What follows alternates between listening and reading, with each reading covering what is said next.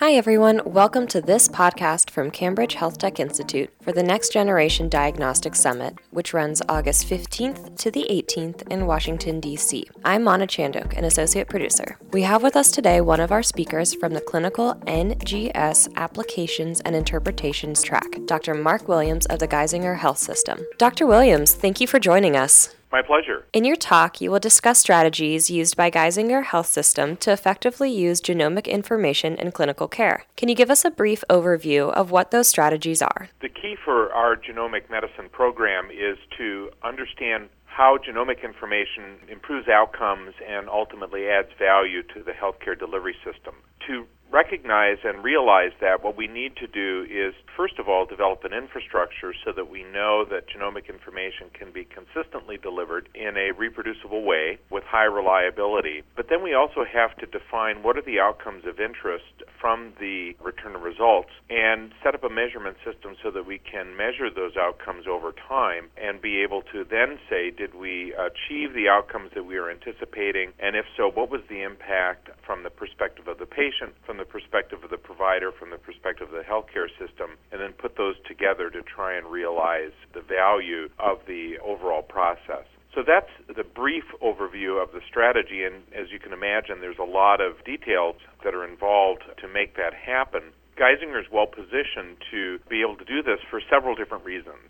First of all, we have already established a high reliability clinical care system, so a lot of the things that we need in order to measure and capture outcomes are in place, and so we can leverage the existing tools, customize them a bit to what we're doing, but we don't have to create things from scratch. Second of all, the culture of the organization supports this type of high performance, high reliability care. So we do not have to make the case to leadership or to support services like information technology, the data analysts, etc., about why we need to do this in a different way from all of the other care that's being done. We have the assets in terms of our data warehouse and other informatic tools that allow us to collect the data, but probably most importantly, we have a partnership with our patients that is long-standing. Many of our patients reside in the same community over the course of their life. They receive care from Geisinger, really from cradle to grave, and that puts us in a position that very few organizations can achieve, which is to monitor outcomes over the course of a very long timeline, from years to decades. What that means is that we have to establish programs that can capture data over that time frame, meaning that the programs have to be able to be sustainable without individuals being champions. And so that creation of that infrastructure is critically important, but something that we're very committed to.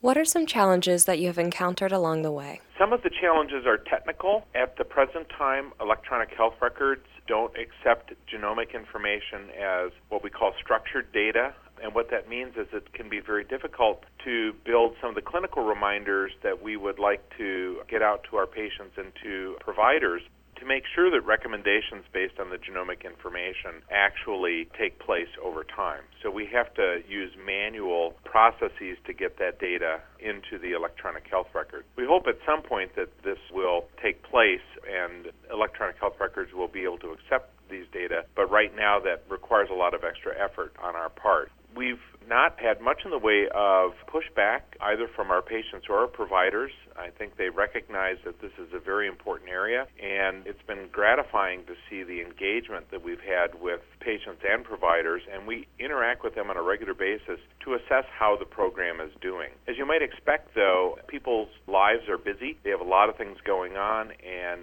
as a consequence, we probably don't have as much engagement as we would like, because we need to be respectful of people's time and effort.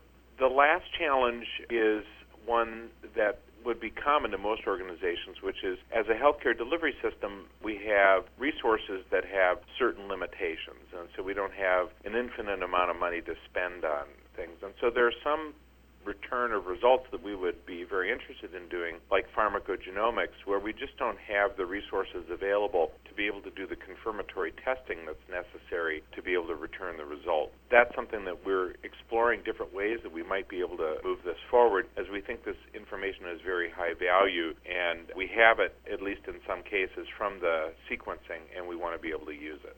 What are some new applications of next-generation sequencing that you are most excited about? I think what we're realizing even in the early days of the return of results is just how limited clinical identification of a highly penetrant Mendelian single gene conditions really is. So if you think about things like hereditary breast and ovarian cancer related to BRCA1 and 2, Lynch syndrome, hereditary colorectal and endometrial cancer, familial hypercholesterolemia, a lipid disorder that increases the risk for cardiovascular disease, we are really not identifying nearly as many of these folks clinically as are out there. Now, some of it relates to the absence of an informative family history, but some of it is also that the information is just not collected in a systematic way. So by using the genome sequence information to identify individuals that carry a pathogenic variant in one of the genes that are associated with one of these conditions, we're identifying a large number of people that had not been previously identified and are intervening in their care in a way that, at least based on our preliminary, primarily anecdotal information, seems to be improving outcomes. So this is really exciting, and I think it's reinforcing the importance of the project that we're doing and reinforcing also how critical it is that we capture the outcomes from this return of results in an efficient way. But I think if our preliminary results continue to hold true, I think there really is the opportunity that this approach will revolutionize how we think about identification of individuals at risk for genetic disorders. Dr. Williams, thank you for your time and insights today. You're very welcome. It was a pleasure. That was Dr. Mark Williams of the Geisinger Health System. He'll be speaking at the Clinical NGS Applications and Interpretations track at the upcoming Next Generation Diagnostics Summit, which runs August 15th to the 18th in Washington, D.C.